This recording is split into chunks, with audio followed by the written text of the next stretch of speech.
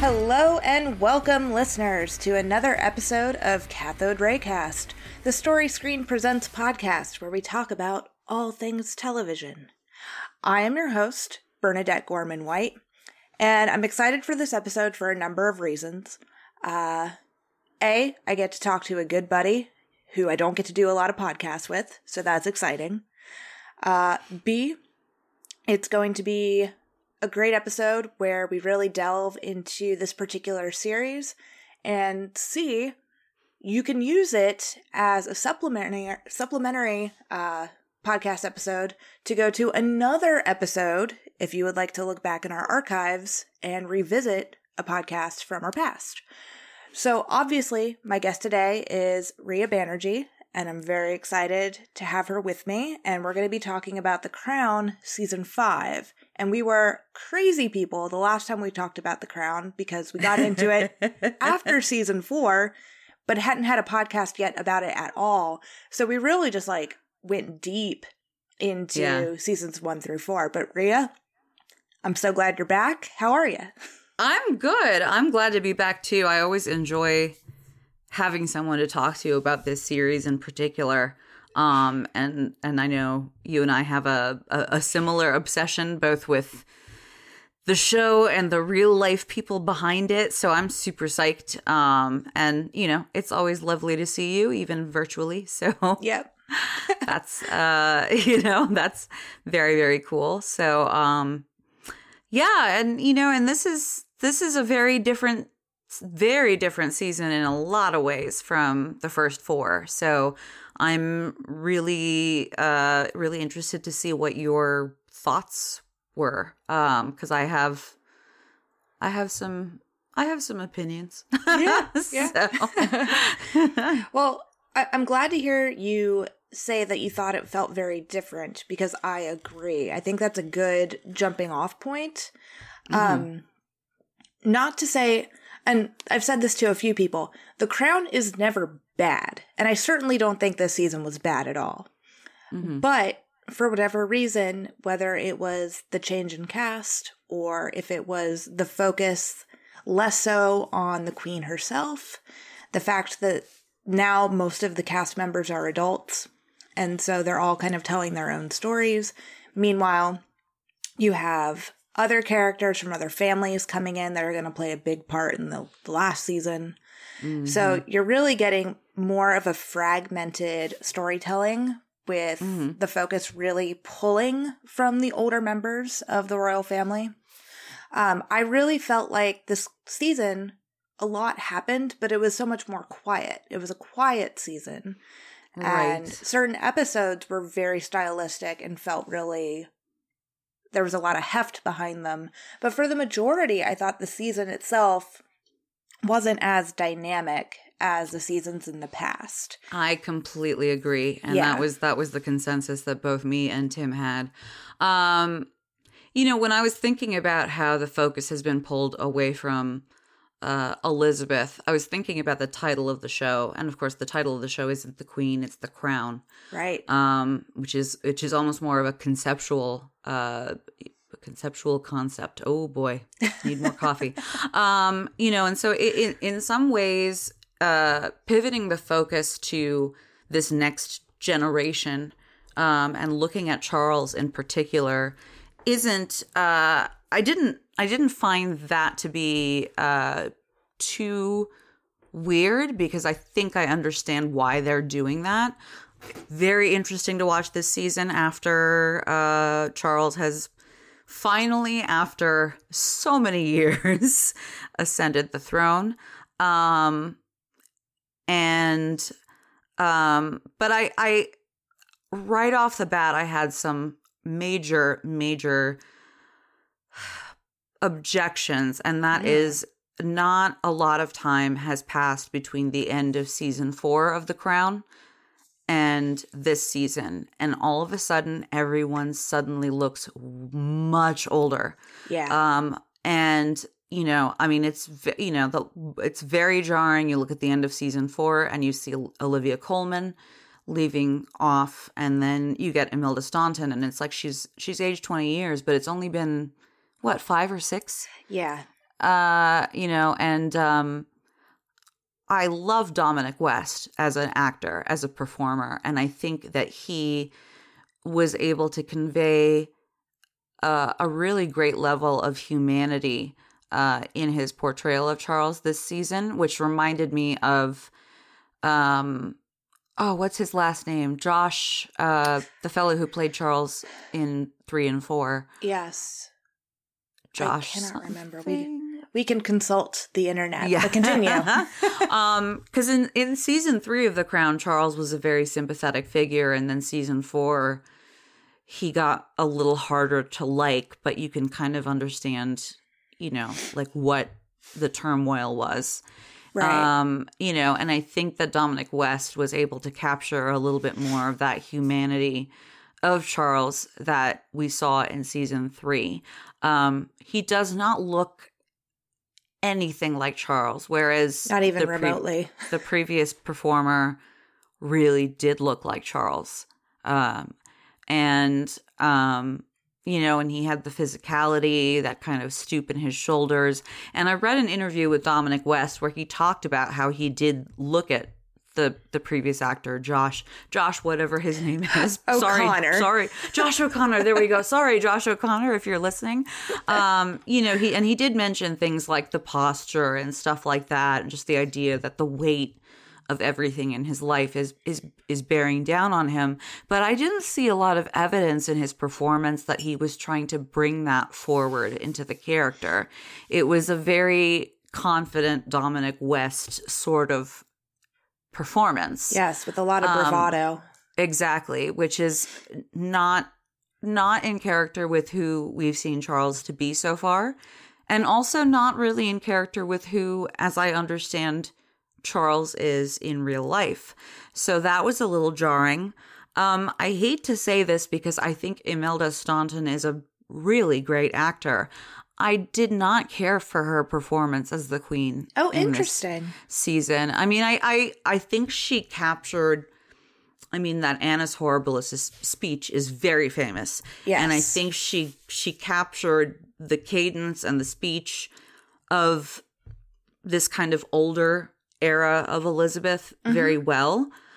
But again, it was very hard for me to see the through line from Olivia Colman to this version of the Queen. Whereas I think when the cast switch over between seasons 2 and 3 happened, it wasn't as hard to see the transformations. You can see, Claire Foy and Olivia Colman aren't, identical, but you could see that you could believe that this is who she had aged into. And also, Tobias Menzies looks exactly like Prince Philip in that he time was so frame. good. He was so good. He was one of my favorite parts of seasons 3 and season 4. Agreed. And Jonathan Pryce, again, a brilliant actor. And he does look like Philip in his old age, somewhat. Yeah. I found it weird that Prince Philip has become kind of a teddy bear in this telling of the story, because that's definitely not who he was in real life. As he got older, he got grumpier. And it's like he seems sort of like there's one scene where he gets kind of, harsh with Diana. He kind of tries to have a come to Jesus with her. And then in that moment, I was like, okay, this is Prince Philip as I understand him to be, or, when he was at this age. Right. But he was sort of softer and, like cuddlier. I mean, he didn't cuddle with anybody, but you know what I mean? Like he was almost.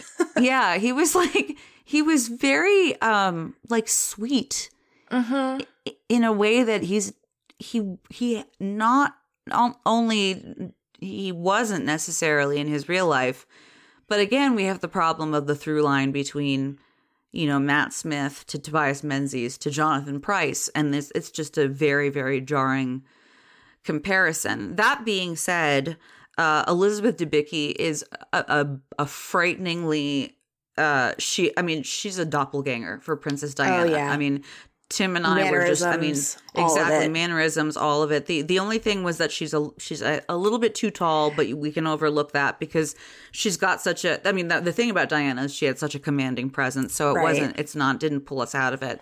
But it was like every episode, Tim was just kind of like, you just look at her like that. It feels like you're looking at the real woman, and it's very, very shocking. And she did a wonderful job. I think Olivia Williams as Camilla also was very good. Very good. Looks, almost exactly like the real Camilla. And also, I mean, I was shocked when I realized it was Olivia Williams because they transformed her. She does not. I mean, she was unrecognizable to me as Olivia Williams, and I think she did a really great job. And what I like about her too is she, again, I feel like in season 3 of The Crown, we were able to see the humanity of Charles and Camilla and the relationship and buy into that relationship. And both of them got less sympathetic in season 4, but that's because the introduction of Diana occurred in that season. Sure. And now that's a complication, and that makes that relationship a little harder to stomach. And again, I think in this season, they've kind of managed to pivot back a little bit to allowing us to see the humanity of both Charles and Camilla and understand the relationship and why the relationship went on for so long, like decades, I mean, these are two people who really have a very intense connection, not just, physically, romantically, sexually, but, like an intellectual connection. He's calling, before maybe let's not get too far ahead of ourselves, but before the infamous tampon gate conversation, that conversation starts with him calling her to be like, I wrote a speech. Can I run it by you? Yeah. And like he wants her take on his speech. And it's so telling that he's not calling his wife and saying, hey, what do you think? Because he doesn't trust her to give him good advice in that arena. And she's probably not terribly interested in doing that either. Sure. Whereas Camilla is sort of on his level intellectually, and Camilla also wants to support him. Like she's actually a very good girlfriend, Yeah. I think it shows that Camilla really is his best friend. Yes, and, absolutely. Yeah, Diana is just someone who has appointed him. Right. But yeah. Right. Yeah. I did appreciate in the very first episode, though, when we know at this point Charles and Diana have been having marital issues for quite some time. And they go on the boat, the boat, which became a horrible tortured metaphor throughout the whole season. Yeah. The Britannia. And I liked there was a little moment where Charles and Diana got together because they knew the press and was there to see them, off on their thing. And he kind of turns to her and goes, should we give them the show? And she goes, yes, let's do it. And they have this moment where they know on some level that the two of them together looks good. Yes. And they can put on a fantastic show of looking like everyone's dream couple. And they almost enjoy it. It's like that's the thing that's keeping them together basically at that point, is the fact that they're like, we know we can make this look good. Sure. Do we really love each other? Hard to say. But there's sort of a, it seems like Charles got a little more comfortable with the idea that she is super charismatic and started to understand how to utilize that. He was less threatened by it. He was kind of like, all right, let's do our thing. Let's put on the show and, charm everybody. I thought that was very sweet. And then, of course, that went downhill immediately when she wanted to go shopping and not do the museum tours and all of the very Charles things that he wanted to do on As soon the as trip. she was a person, yeah. Yeah, exactly. With her own But wants and desires. Exactly. But like when they're playing like the public version of Charles and Diana, they're so good at it to the point where they enjoy doing it. It's like Sure. that's the one thing that they are able to connect over. Yeah, So definitely. the one thing that I will say, just overall, my impression of the season, just as a whole, because now we've gotten to, their Charles and Diana's divorce, and we've gotten a couple of episodes that center on the Fayed family, Muhammad Al Fayed and Dodi Al Fayed, and we all know what happens there. And that's the thing. It feels like the entire season is kind of like, well, we all know what's going to happen. And I think one of the reasons why this season feels quieter, as you mentioned, is that I don't know how much it was really moving the plot forward. Right. I feel like it was setting up chess pieces for the final season. Yeah. It was making sure we were introduced to Muhammad and Dodi. We saw the marriage fall apart. We saw Diana's relationship with the surgeon fall apart. We see the, beginning potential of her relationship with Dodi. The season leaves off with her about to go on holiday with the kids on Muhammad's yacht. And we know that's where she spends time with Dodi. And that's the beginning of the end. I mean, I looked it up. That last scene of Diana in The Crown is literally 3 or 4 months before her death. That's Right. where we are. Yeah. And it's haunting. It's haunting, but it's also just kind of like, I felt like the show was just waiting to get us to that point. Right. In this season, and then there were some other great, little subplots along the way, but it really felt like they're just setting us up for the big event that we know is coming, and that has sort of been hanging over the show ever since Diana was introduced as a character. Right. And that was, I feel like that took away from the storytelling a little bit. It is mentioned in the plot of the show that this is, like all but one of Elizabeth's children, their first marriage has failed. And that's a part of her, Anna's horriblest situation when she gives that speech. But we don't really we get a little bit of Anne's situation because it is used to draw a parallel with poor Margaret, who Yeah. I just poor Margaret is how Feel I for think her of her even more. Yeah. And and then obviously Charles and Diana's relationship is the central point. But I don't know if they're shying away from talking too much about Prince Andrew because of the Epstein thing. I'd imagine yes. Yeah. I mean, they got the main headlines in, which is that they both were cheating on each other, and there was a whole thing with Fergie on a boat getting her toes sucked, which I seem to remember that being in the news when I was young and being like, oh, weird. Yeah. But Not they quite didn't understanding it then, nor maybe understanding it now. Exactly. I did think it was funny that, when Prince Andrew is talking to his mother and he mentions the toe sucking thing, and even she's just kind of like, what? Right. Okay. What do you mean? Yeah. So again, like, I think there were some moments where they were able to introduce some interesting story threads that weren't about this Diana thing. But the Diana thing is like the elephant in the room. It's like an anvil over the entire show's head at this point. And I think that because of that, it did weaken the season, especially compared to the 4 that we have seen before. It's interesting with those previous 4 seasons because obviously we know the story to, either a lesser or greater extent of what the royal family has gone through. But I agree with you in the sense that watching seasons 1 through 4, you kind of forgot that you knew the story. And so there wasn't an element of trying to get to the end game of where we are now.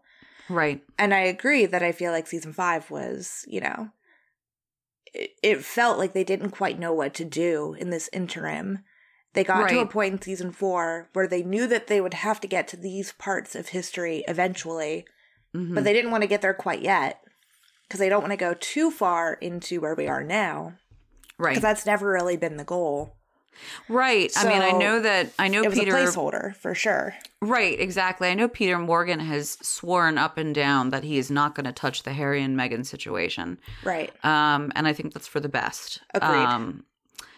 I do know just from reading entertainment news that they have cast somebody. They have cast 2 actors to play Prince William in his teens and early adulthood. I do think, by the way, that the young boy who played William in this season, who is Dominic West's real-life son, did a very good job. Agreed. So I do know that they have cast 2 actors to play William. I presume that means that they have to cast a teenage Harry. And I do know that they have cast a Kate Middleton. Okay. Which I guess tracks with the idea of this being the crown. And, they're going to have to start shifting some focus towards William because he's the next in line.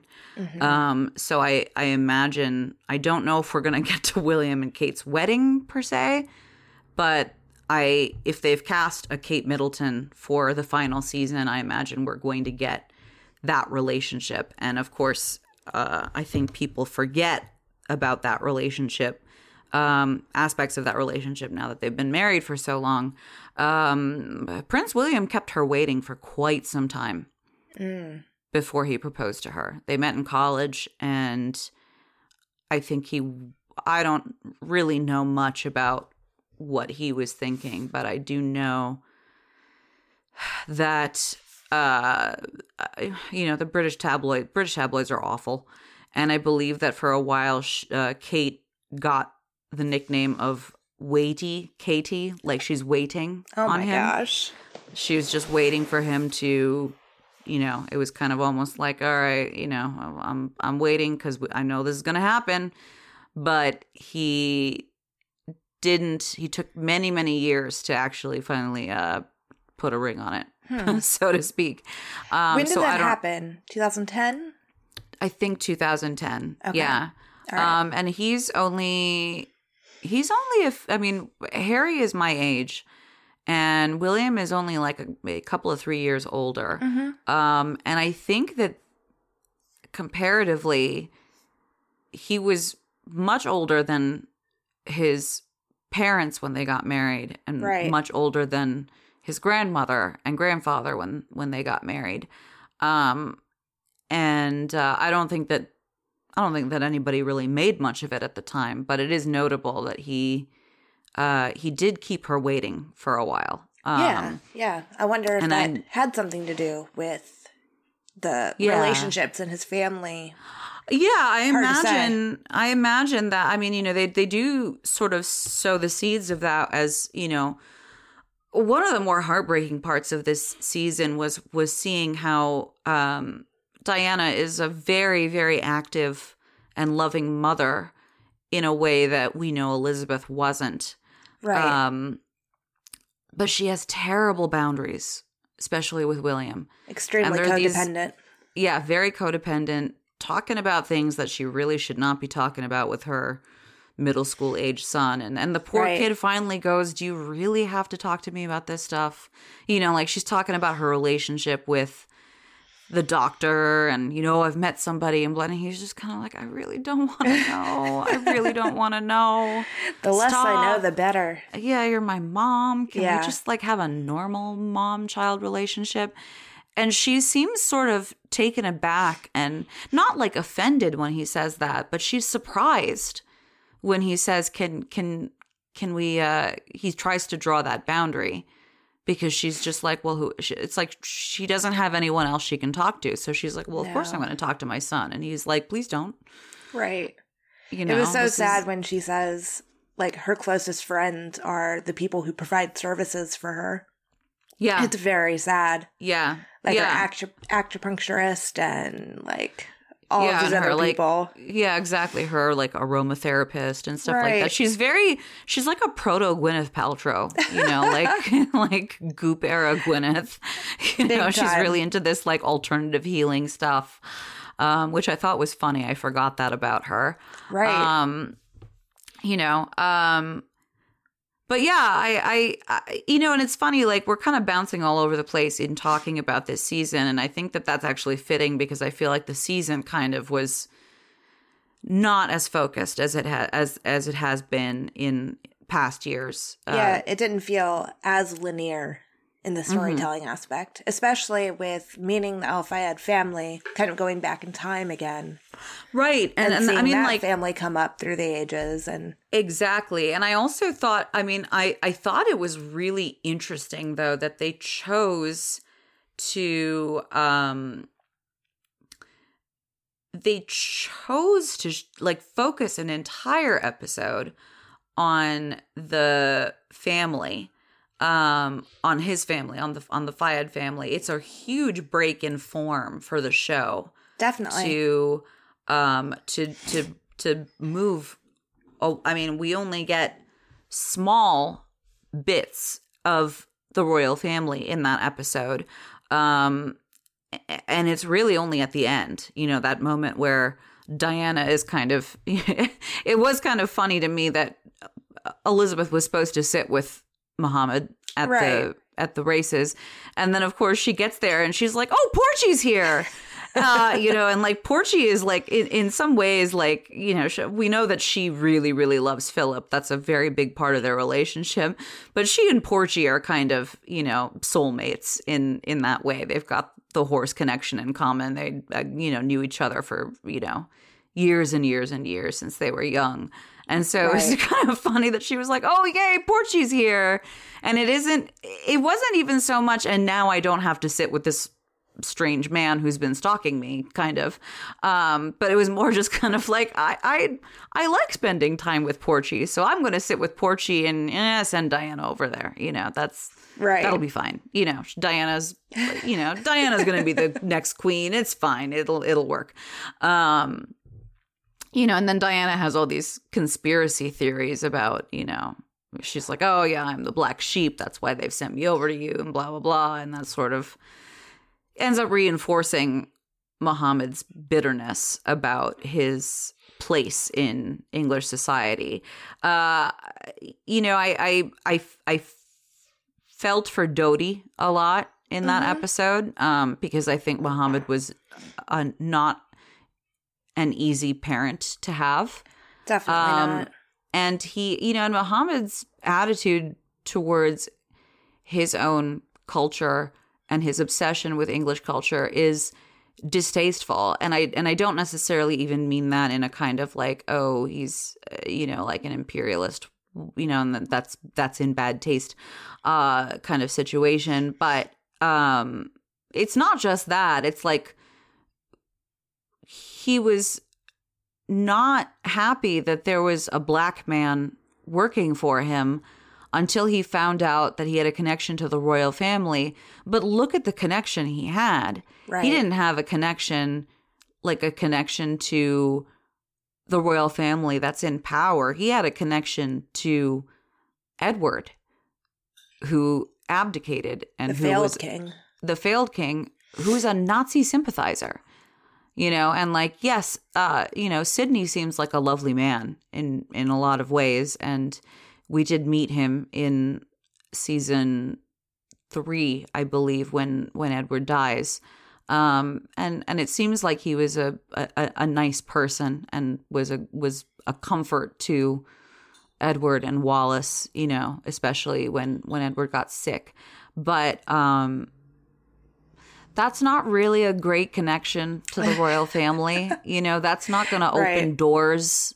You get the feeling that Muhammad thinks that's going to open doors for him. And it's like, no, it's not. You know, that's like the most problematic member of the family to be connected to. Sure. And he's so short-sighted. He's just kind of like, oh, he used to work for a king. He used to work. And the guy was king for like 9 months before he abdicated, you know. So it's just like, no, Elizabeth's not really going to be impressed that he hired her uncle, who basically ruined her entire family's life. Yeah, yeah. With the abdication. She's not going to be like, oh, cool, Sydney's his valet. She's going to be like, oh, fuck. I This don't guy want to again. think about, yeah, exactly. I don't want to think about, he's dead.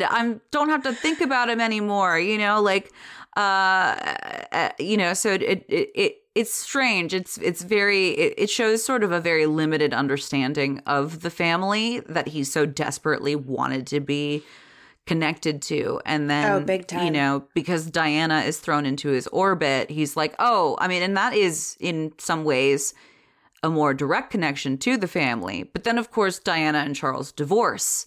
Right. And Diana's only real connection to the family at that point is that she's the mother of the future king. Yeah. And, you know, again, it's like these threads that Muhammad is trying to grasp onto so that he can be seen as part of like upper class English society. And it's like tragic on two fronts, because number one, I look at Brexit. I mean, as a brown-skinned man in England, he was never, ever going to really achieve being a part of the upper class elite. And it's also just kind of like, and you don't get it. Like, you don't understand that, like, you're throwing yourself into alliance with people who the family actually finds problematic. Yeah. And so you're not going to get access to the queen as a result. You're not going to get access to the queen if you are connected with King Edward or Diana, her Sure. former daughter-in-law, who caused them a lot of trouble. Sure.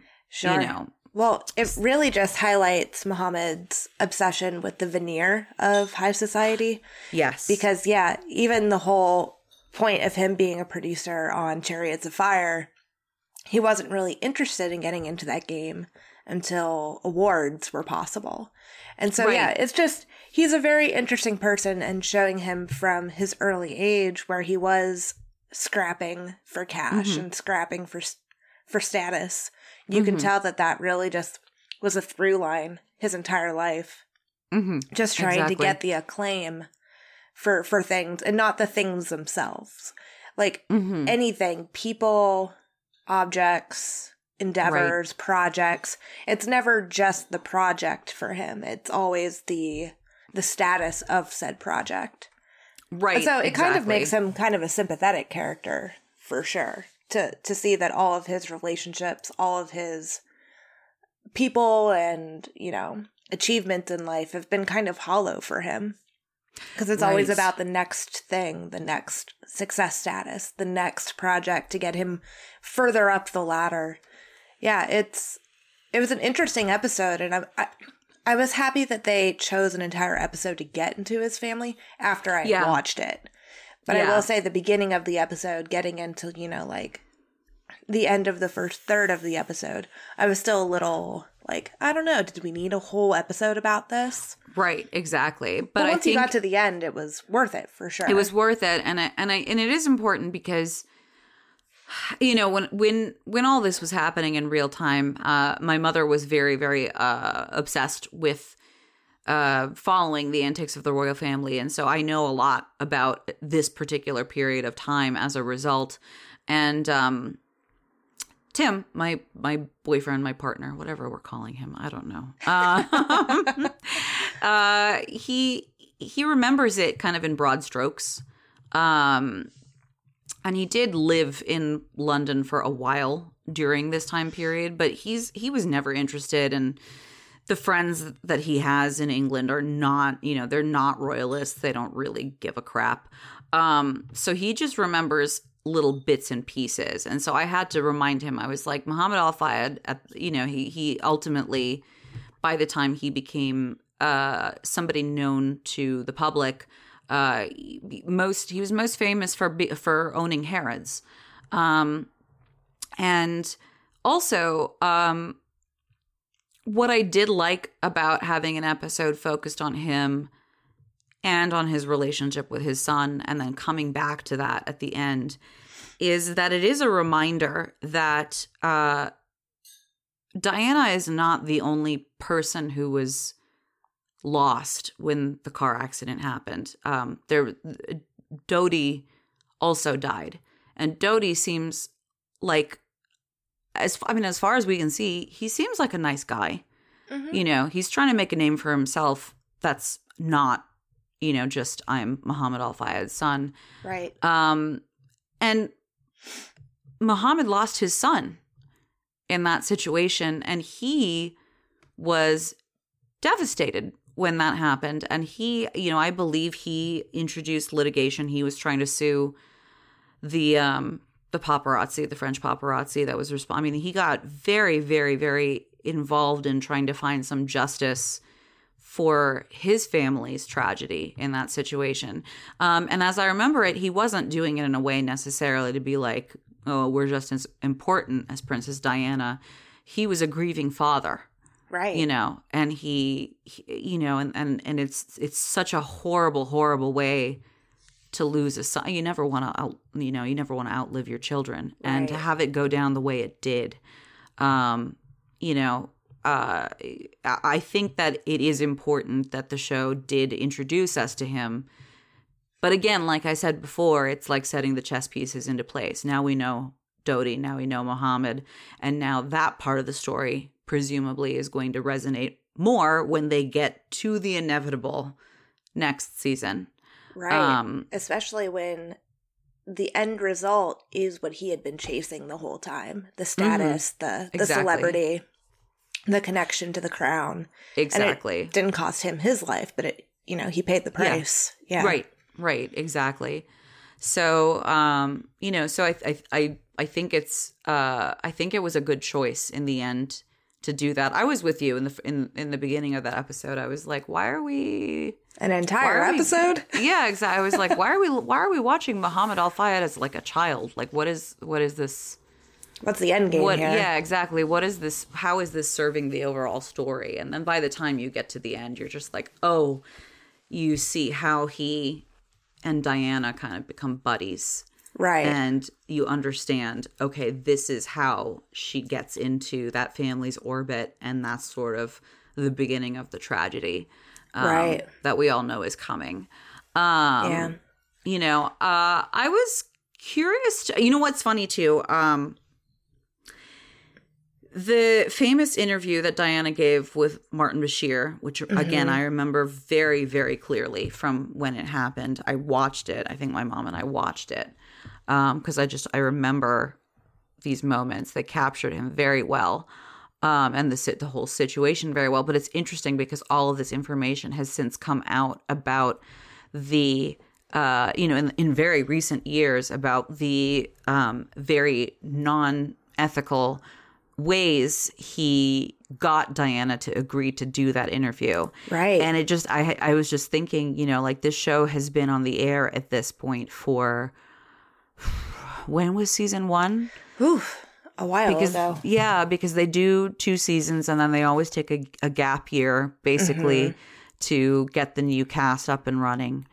So we've got season 1, season 2, 1 year off. So that's 3 years. Season 4, season 5, 1 year off. That's 6 years. 2016 was the first season. Yeah. So we've got six years.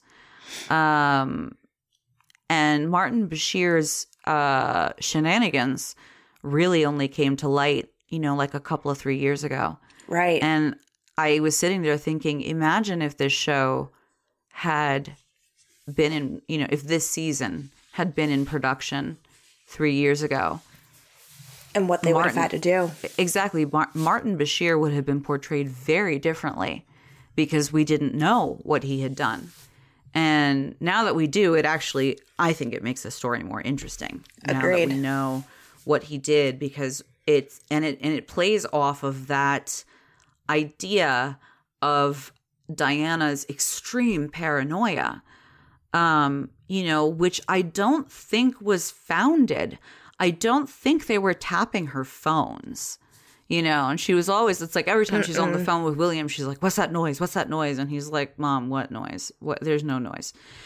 But she was so paranoid about everything. And she had this real, even that moment where she is deployed to go sit with Muhammad at the polo game.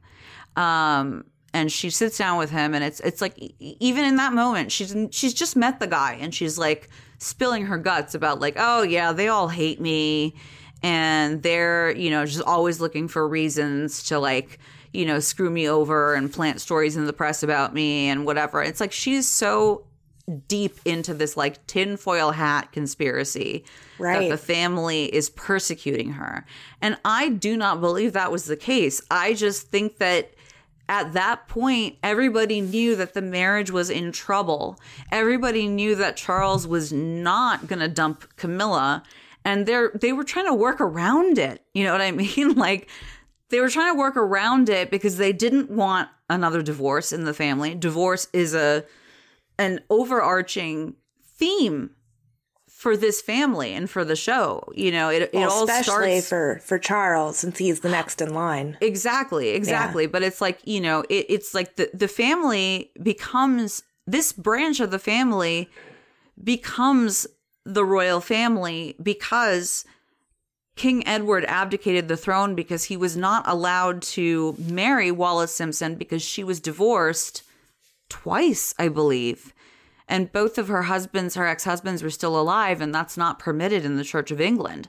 So it's like divorce is what sets everything in play for, you know, for George VI taking the throne. And this entire branch of the family that never thought that they were going to be put in this position suddenly thrown in this position. That and they didn't want it, and they had to do it because that's, you know, duty. That's how it works. That's how it works. Calls you to rule. Exactly. But it's like the beginning of this story is a divorce. And then you get, you know, Princess Margaret and Tony. And you get, you know, everybody in that second generation of the family, except for Edward, the youngest son. I think he's the only one who's still married to the person he originally married. Yeah, it must be easy when you don't have as much pressure on your shoulders. Oh, yeah. He's the youngest. He's like, nothing. And no one cares what he does. Yeah, exactly.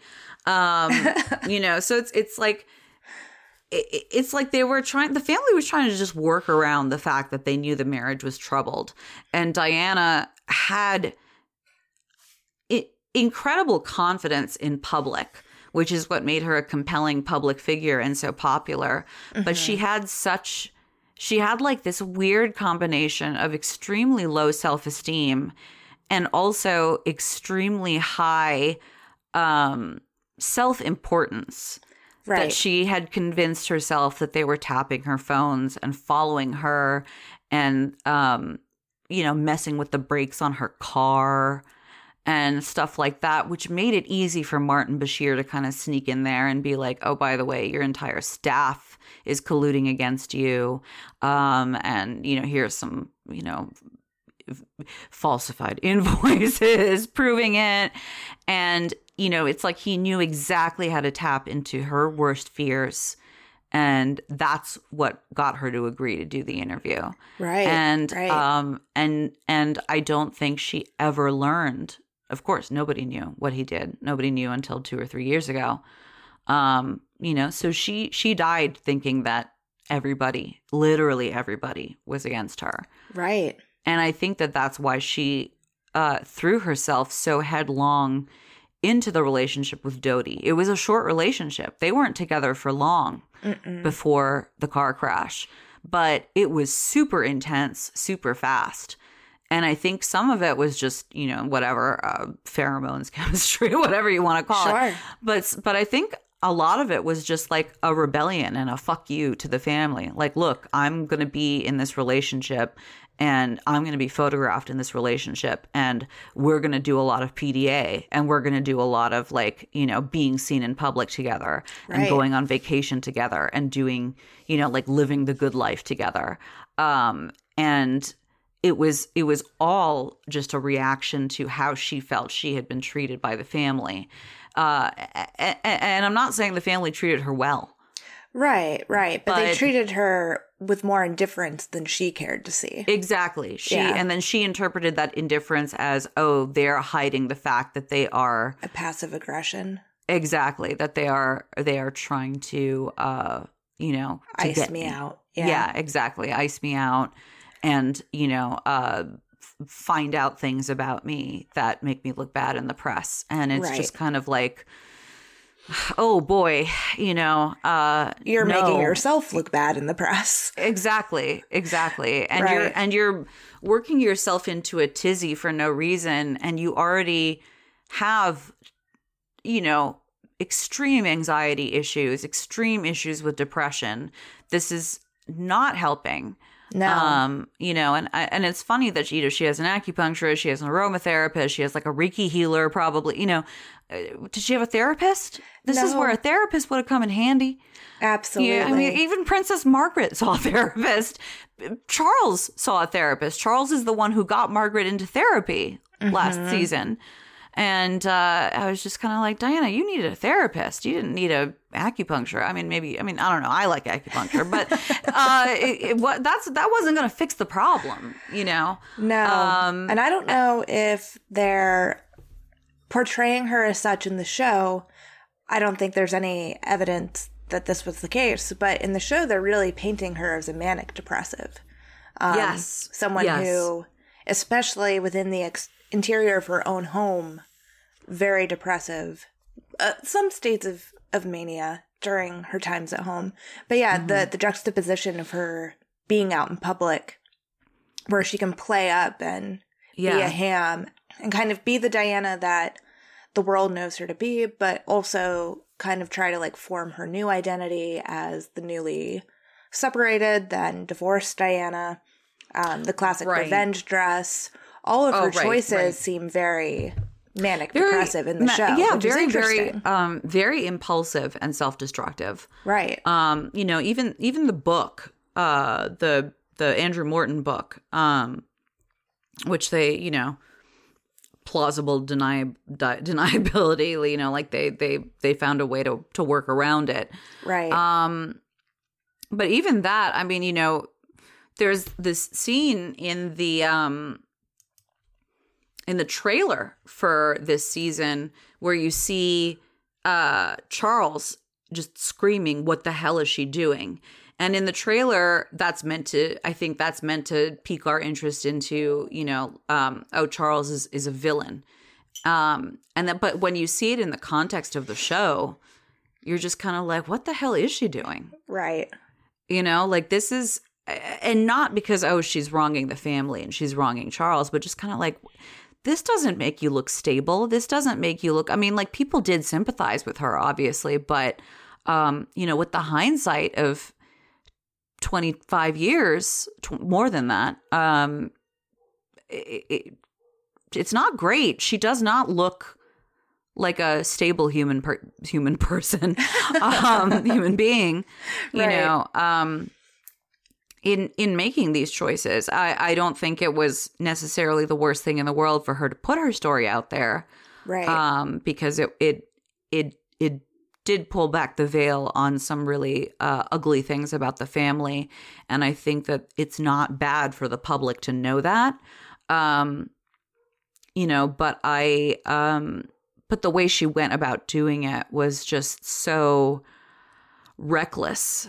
And, you know, and again, like that, there's that heartbreaking moment where she feels like she needs to, this is a good call on her part. She needs to warn the Queen that the interview is going to air.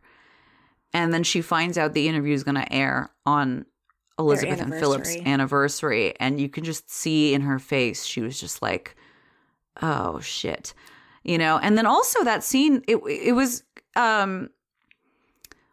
very interesting to see that conversation as well, especially when you look at the difference between the way in season 4 when we had Olivia Colman and Emma Corrin playing the Queen and Diana, and the Queen is sort of trying to avoid Diana when Diana is trying to reach her and say, hey, there's issues here and I'm not happy. And the Queen kind of seems almost avoidant, like she doesn't want to have that conversation with either Diana or her son. She's just like, no, if I don't talk, and which is classic Elizabeth as we know her at this point in the show. If I don't acknowledge something is bad, then we can just pretend it's not happening. And that's something that in the episode Favorites in season 4, which I really liked. That's a great episode. And Anne calls her out on it. She's like, oh, your default action is to do nothing. And that's so frustrating, But it was interesting to see in the scene in this most recent season where Diana is giving the Queen the heads up about the interview, and basically says, like, I did it because I feel like you're all icing me out. You don't care about me. You want to see harm come to me. And Elizabeth says, and I believed her. Elizabeth says, I have always been on your side. I care for you. I care for you. I want you to be happy. And we know that Elizabeth is not happy with Charles for his behavior because she does call him out on it. Not just in this season. She calls him out in the past, in previous seasons as well. In the last episode of season 4, she basically tells Charles that, we're all sick of you and sick of Diana because you are extremely privileged human beings behaving like children, just spoiled and complaining and annoying everybody unnecessarily. Get your shit together, figure out your relationship. This is, basically saying, I'm not your marriage counselor.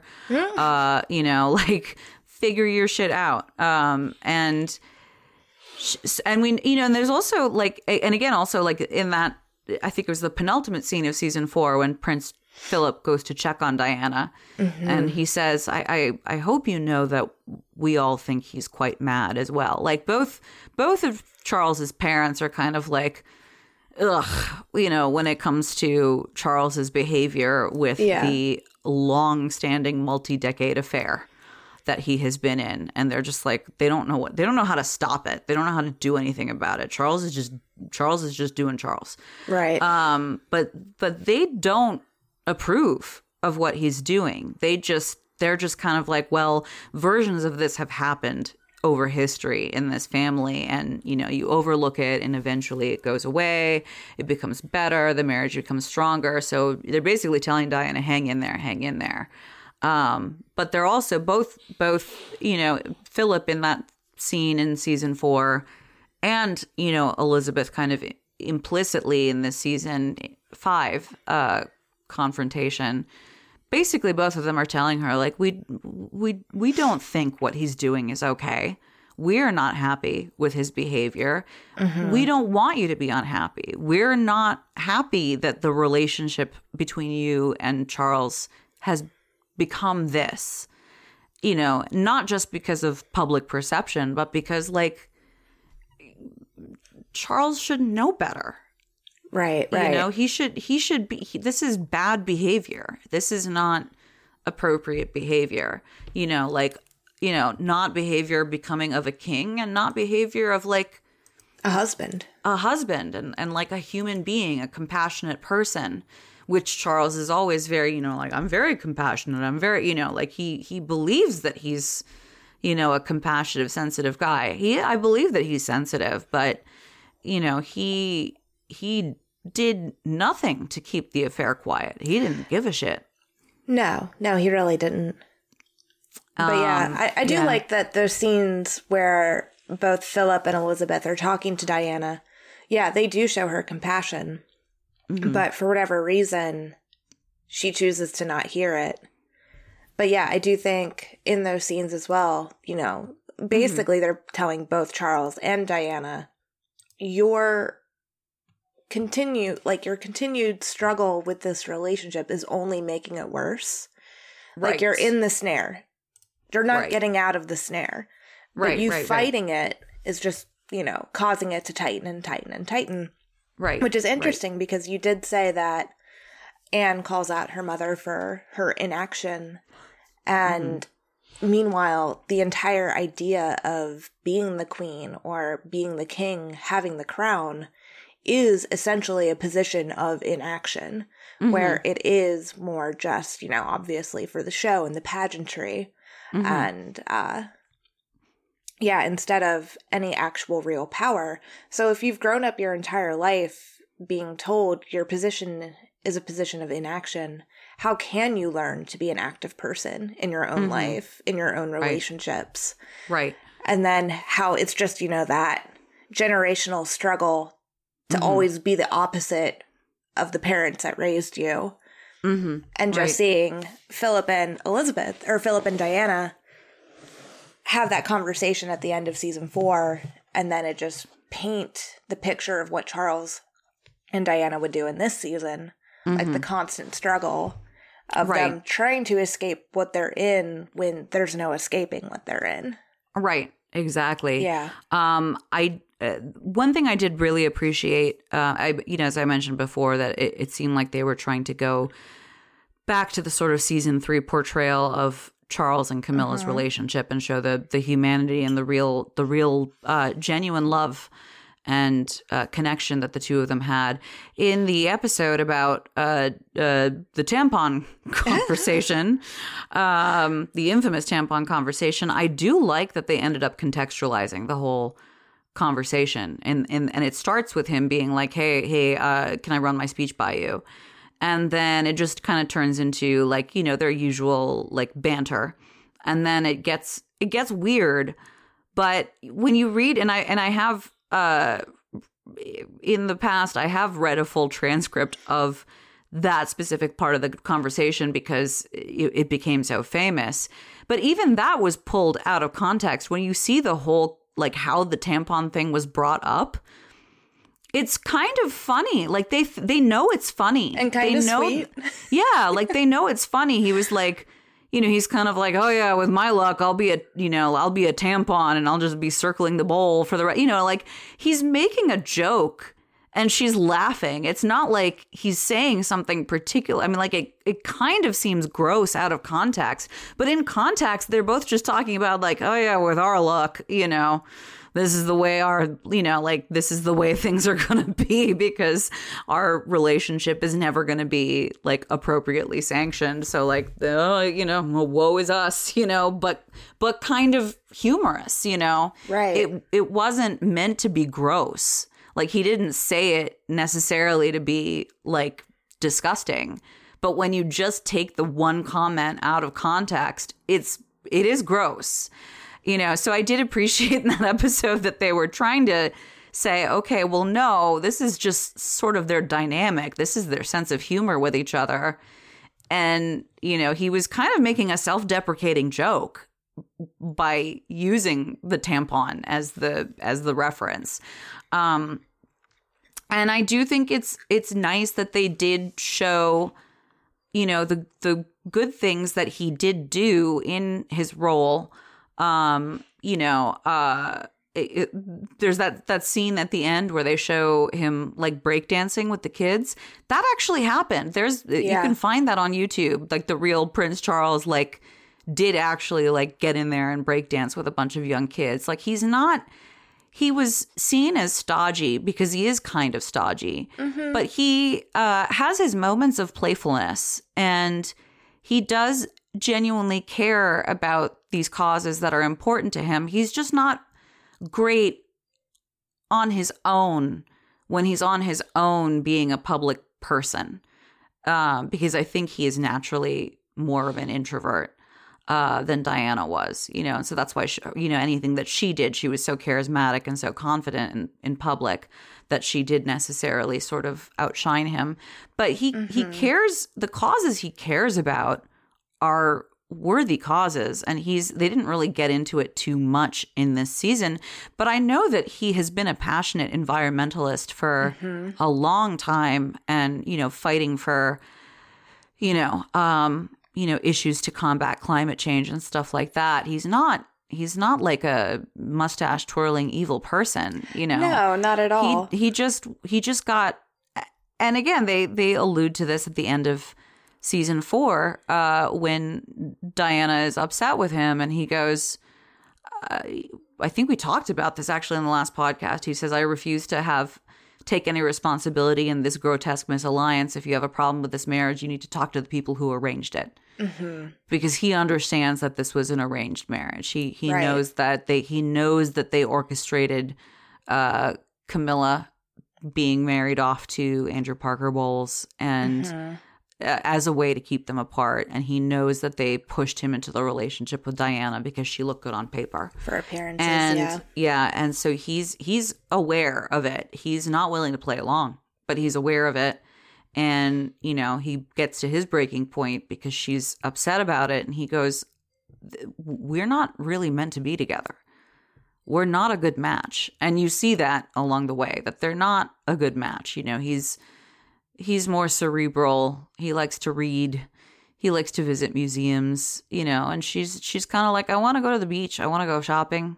Yeah. I want to, you know, like, I'll dance to Billy Joel in front of, you know, for your birthday, and that's my birthday gift to you. And he's just like, that's not what I want for my birthday. Yeah, that just was embarrassing, you know. So, you know, it's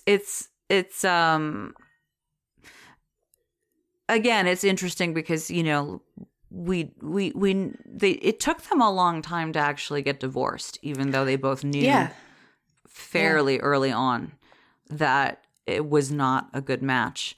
But they held it together. They did try. Mm-hmm. And it didn't work out, but they did try. And it just became untenable after a while. For sure.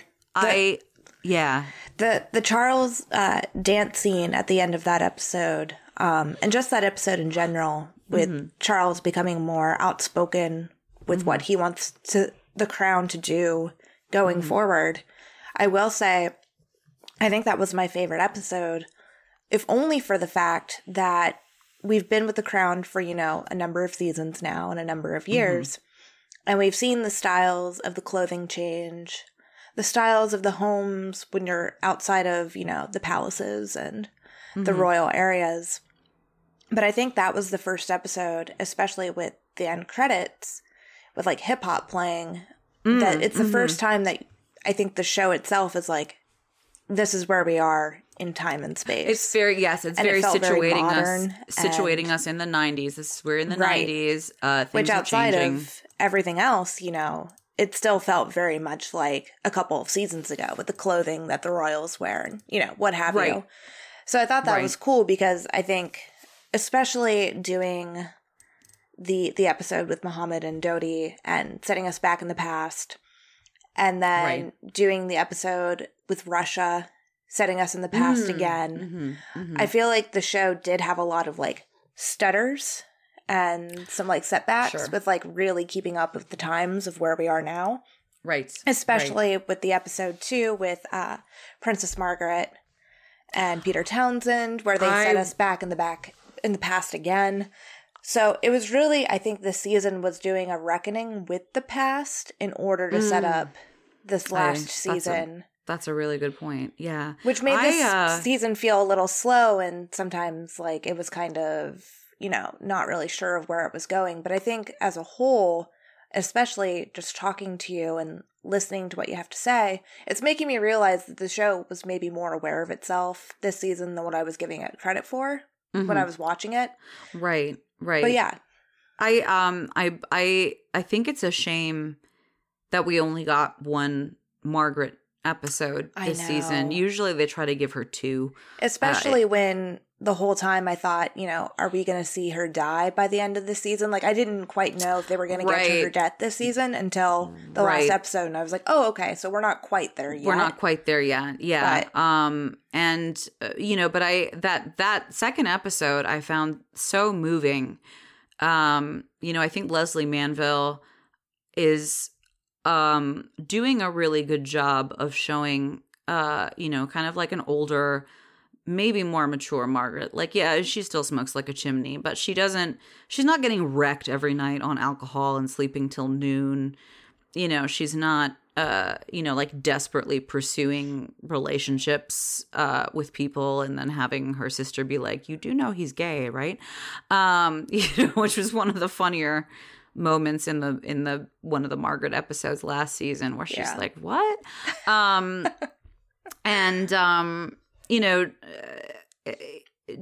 feel like she was underused this season, but I do like the episode that they gave her a lot because it did allow us to close the loop on that, the fact that, and I think we did talk about this in our last podcast, that I think she would have had a better and maybe healthier life had she been allowed to marry Peter, because he was good at sort of helping her manage her more self-destructive impulses. He was an actual adult. He was an actual adult. He was a stabilizing presence in her life. She even said as much, when they were kind of, officially engaged and then negotiating what that would mean for her role in the family. And, she was upset when they were blocked from getting married under the terms she wanted because, she said, I need him. I really need him. It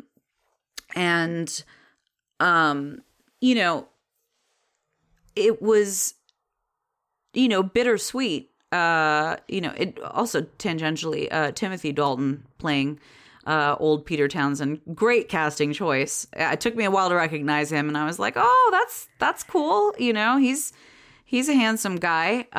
Great choice for the acting for sure. Yeah, strange choice. For he did not. Miles to he did not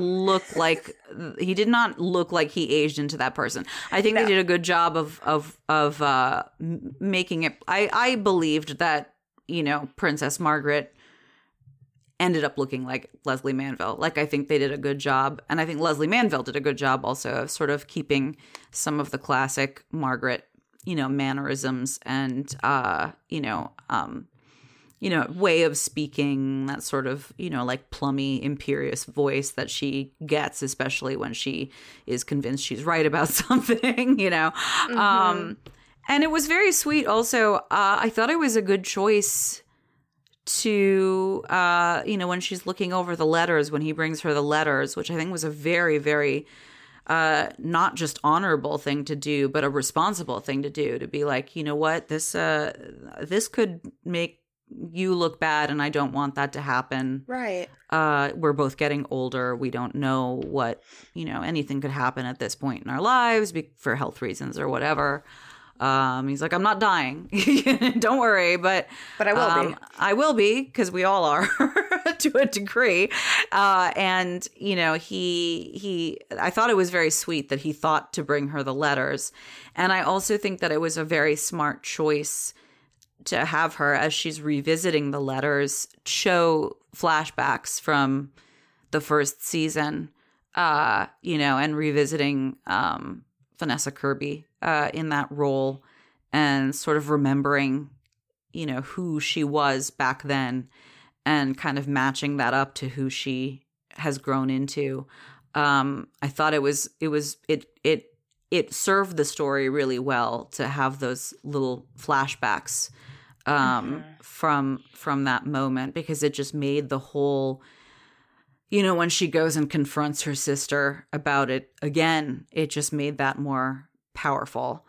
Especially as she's like, this is, nobody has a problem with Anne doing it. And I think some of that is just because Anne is Anne. Honestly, Anne was like, they were all telling her, you shouldn't do it. And she's basically like, fuck you all. I'm marrying him. I'm doing it.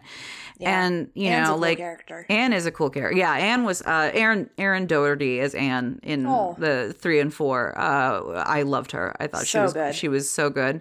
And Anne is again, casting wise, I don't really know how Erin Doherty ages into this woman with very dark hair. I thought Anne was blonde. but I think the personality very much matched. And I just love that, like there's that moment where she's, she's like, I'm going to do it. I'm going to do it. And then she like very pointedly like starts making out with her boyfriend in front of everybody outside the palace. And she's like, you think you're going to stop me. You're not.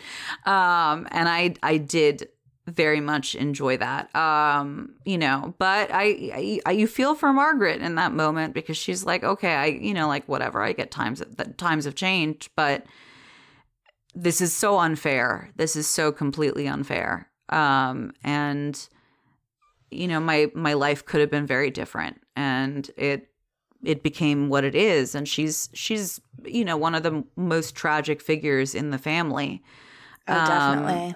And it was sweet that it ended up with sort of she and Elizabeth coming to a level of peace. I did think it was funny when they said "I love you" to each other, and then Margaret immediately goes, "God, that was middle class. Let's not do that again." I was like, "Oh, there's Margaret. There she is."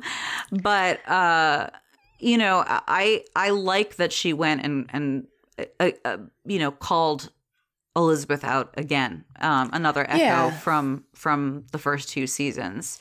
Yeah. Just to say, this sucks. This really, really sucks. Because he was the love of her life.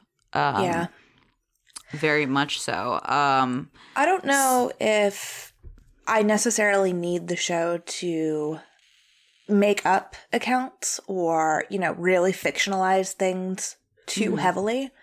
But I do think it would be a very sweet scene if Anne were to talk to Margaret and say,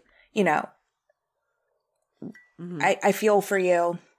I'm so sorry, what happened to you. But I think Anne probably takes some of her courage in going for the relationship, knowing that her family isn't completely on board because she has seen what happened to Margaret and how inconsequential it was for Margaret to be told she couldn't marry who she wanted when Margaret was never going to sit on the throne. Right, exactly. And so I think Anne kind of looks to that and sees, well, I'm not in line. And I'm certainly not in line now that, William and Harry exist. So what's the point of me? Exactly. It's funny you mentioned that, and it reminds me of going back to Charles a little bit, and Charles's sort of kind of very progressive attitude towards things when they have the what was it, the going for, it was the moving forward, going for, the thing that Prince Philip really wanted it to be, the committee to be called something, and everyone called it something else, and he kept on correcting them, like, going forward campaign. And Charles was, he mentioned in part of the things that he was advocating for, and how to modernize the family. And he was like, how about we get rid of the whole thing where female members of the family are not allowed to be in the line of succession?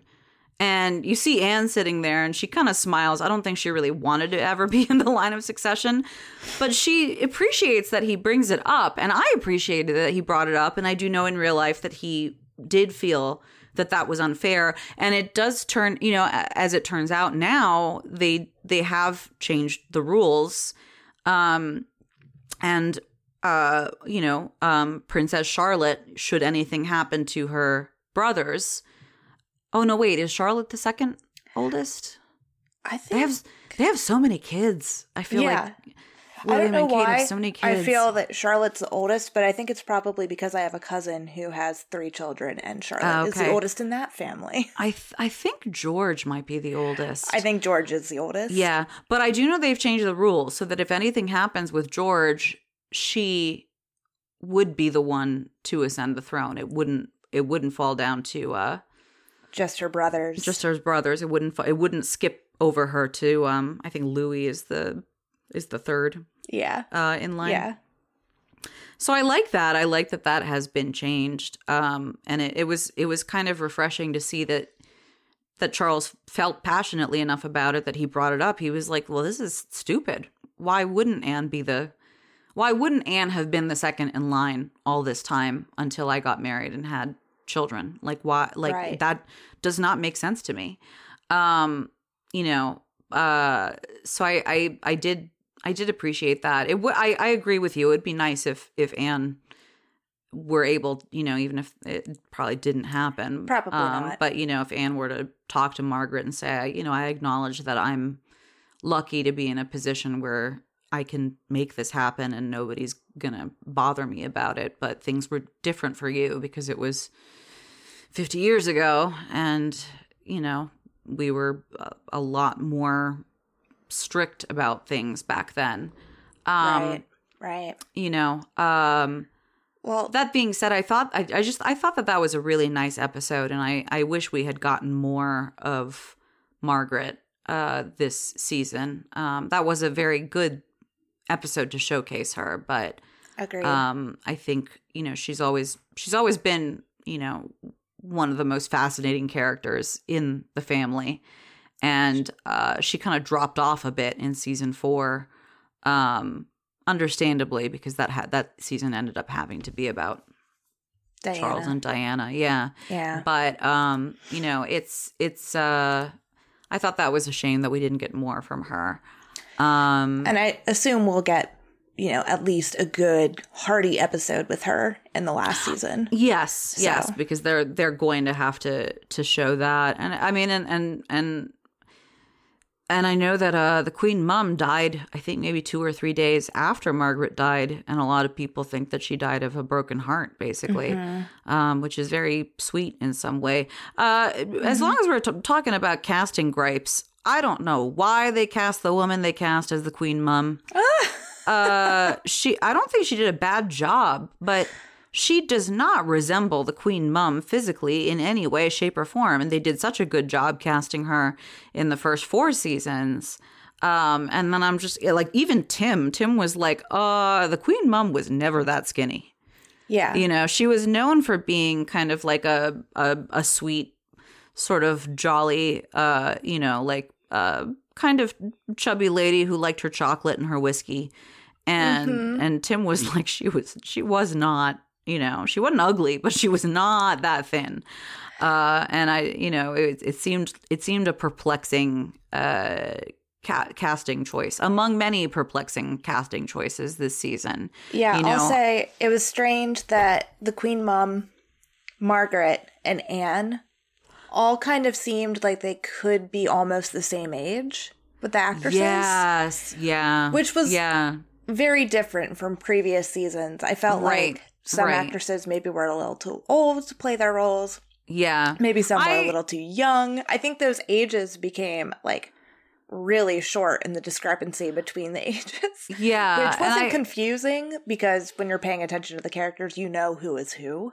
Yeah, but it was weird.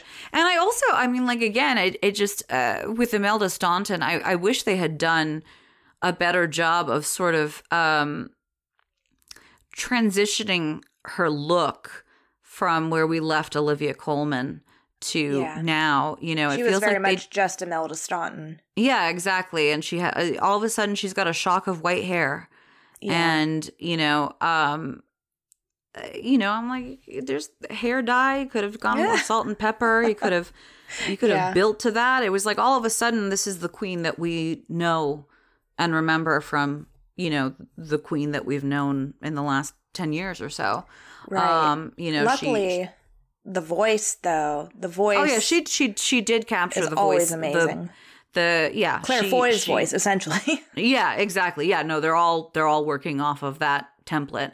And that's, Olivia Colman, Tim and I were talking about it, and we were like, at the end of the day, we do love Claire Foy, and it's impossible not to like Imelda Staunton, but we do feel, especially after watching this season, that Olivia Colman's version of the Queen is our favorite, and Tobias Menzies' version of Philip is our favorite.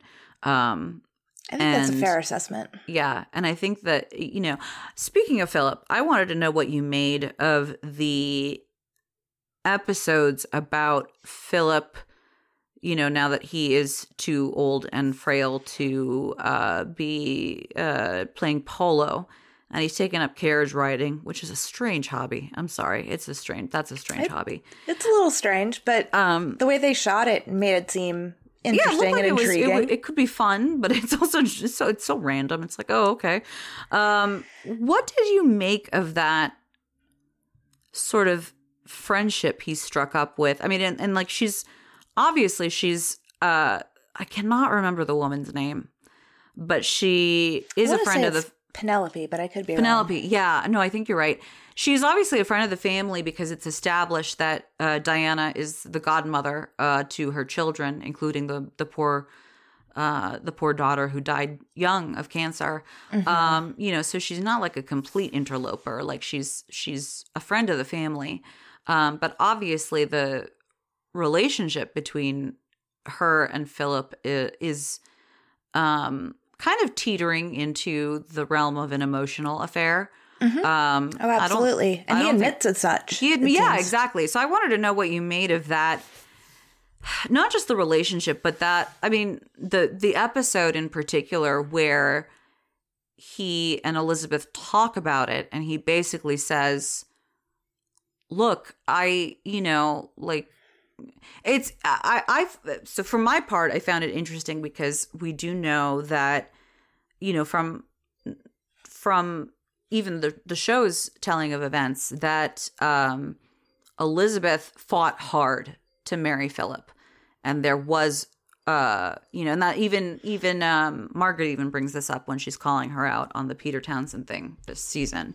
You fought hard to be allowed to marry Philip. The family was not so sure about that match because of his family history and him kind of being this weird, like, no-name,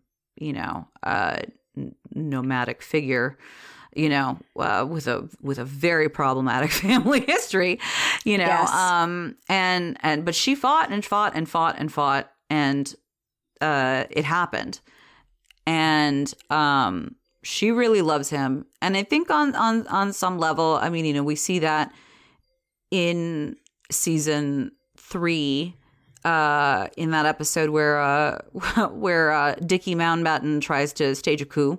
Mm-hmm. And she's gone on this like extended horse holiday with Porchy. And, Philip certainly. Horse holiday. Exactly. and Philip certainly is aware of the connection that Elizabeth has with Porchy. And it sort of threatens him, not in any real way, because he knows that Elizabeth would never leave him. Right. But he knows that they're close. And then there's that thing where she finally comes back from the holiday to deal with Dickie. And he kind of, makes a point of basically saying, he doesn't say it in these words, but he's kind of like, hey, you were gone for a long time and I kind of missed you. And then he, gives her a big old kiss and says, I'm going to bed. And she's like, I'll be up in a bit. And she's, and she's kind of giddy that he, showed her that kind of affection. And you see in those moments like, oh yeah, no, she really, really loved him. And he did love her as well. But, it was sort of sad having that in the back of my mind, watching them have that very painful conversation where she's basically calling him out on having an emotional affair, not using those words, but that's right. What she's saying with Penelope. And he basically goes, yeah, it's because she and I have stuff in common. And you and I don't. You're not, you're not a curious person. You're not interested in history and science. You're not interested in the things that I am interested in. And Penelope is. So it's an important friendship to me because I have someone to talk to about the things that I like to talk about. And that's just not the way our relationship is. And you see how hurt Elizabeth is in that moment because she never, she always loved him, Mm-hmm. Porchy is just kind of like her best buddy almost, like childhood friend kind of thing. But, she never, she was never looking for anybody else. Right. And we do know it's heavily implied in the first 2 seasons that Philip might have slept around for a bit. He mellows Definitely. out. He mellows out eventually, and stops with all of that. You know, and of course, Elizabeth being Elizabeth, she just looked the other way the entire time, even though she knew it was happening. Right. Yeah, it's But yeah, I don't know. I think as far as the episodes go, I think they're the heaviest episodes of the season in the context of slowing the season down. I understand why they had to have that episode at the beginning of the season to show their friendship blossoming between the two of them, because in the episode where Philip has to give his DNA to figure out who these family members are, it did show that he kind of, you know, sympathized and, you know, confided in Penelope because there was science involved, and he found that fascinating. And the way science was advancing in these years, to be able to do the things that they were doing to identify who these remains belong to. I understand that they had to build that relationship somewhat, but I think myself as a viewer watching this show, seeing the juxtaposition of his friendship with Penelope, meanwhile you have Charles and Camilla having their friendship on the side. And you're right, from previous seasons, seeing Elizabeth and Porgy have that relationship, I think there were some interesting juxtapositions going on that I was picking up on as a viewer, but it felt like the show itself wasn't super aware that they were making these juxtapositions, and nor did they lean into it. It seemed more along the lines of just a storyline to give Philip something to do. Yeah, I would agree. Which is kind of the problem with both the writing for Elizabeth and the writing for Philip. It just felt like they didn't quite know what to do with these characters this season. Right. And I think I would agree with you. And I also felt, you know, when we looked at, when we'd watched the whole season, Tim and I were talking about it, and we felt that aside from that really painful conversation that Elizabeth and Philip have, that episode could have been really interesting. But the execution of it was very weak. It was the weakest episode of the season. You know, it could have been fascinating, you know, the connection with the Romanovs and the DNA and all this stuff. It was, you know, it's an interesting and important part of the family's history. But they kind of whiffed the execution of it. And it felt like it was there mostly to, again, as you say, give them something to do and give them a bit of conflict. And it was painful, I felt, for Elizabeth when she, you know, she's obviously stung when Philip says, sorry, I'm friends with her because, you know, we have more in common, and doesn't mean I'm going to go sleep with her. I don't think that's something that she's interested in, you know, but we have a connection. I have a connection with her that I just simply don't have with you. And that's just reality. And that's maybe kind of what happens in a marriage as long as ours. And that's just the truth. And it's a hard truth, and I'm sorry. But that's just the way it is. And, you know, and Elizabeth doesn't really know what to do with that, because she is who she is, and she's not going to change overnight. You know, I think she handles it very gracefully. She finds a way to handle it very gracefully, because she's like, okay, this has the potential to turn into a scandal if we don't watch it.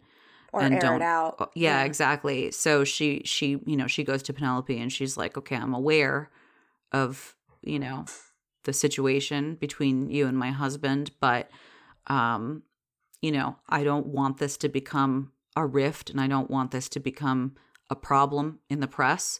So you are going to come with me to church for Christmas, and we're going to walk there together, and we're going to be pals.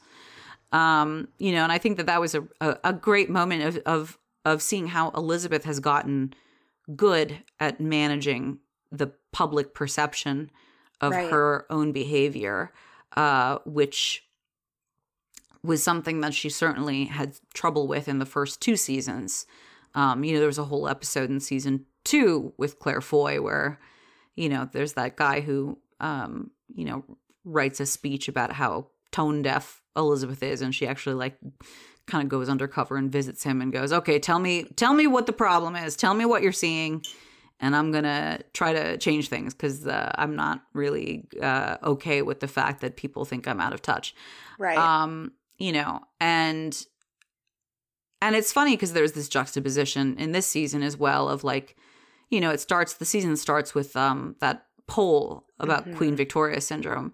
And it ends, it's kind of bookended with the poll going the other way after all of the drama with Diana and the divorce. Right. But there was a brief moment of time where people were just like, maybe she should step down, let Charles take the job. He's been waiting. And she's sort of stuck in her own ways. You know, and so she's not tone deaf per se, but she's not always good at being, you know, finding ways to make herself relevant. And well, when you're married to the chair and to the crown, and exactly, she doesn't really get the fair shake to even be in the current time, right? But she has learned how to manage problematic perceptions. You know, as she, you know, like as seen in that moment where she goes to Penelope and she's like, we're gonna make this not look bad. Because it doesn't have to be bad. It's like it hurts, but she understands what Philip is saying. And she doesn't tell him, you know, ultimatum, you have to, I don't want you to be friends with her anymore. But she's like, okay, let's fix this a little bit behind the scenes so that it doesn't look bad. And then also, like, in a way, it might make Elizabeth feel better about the situation as well. Be like, she's a friend of the family. She's not like a random stranger ballerina, you know. Right. Right.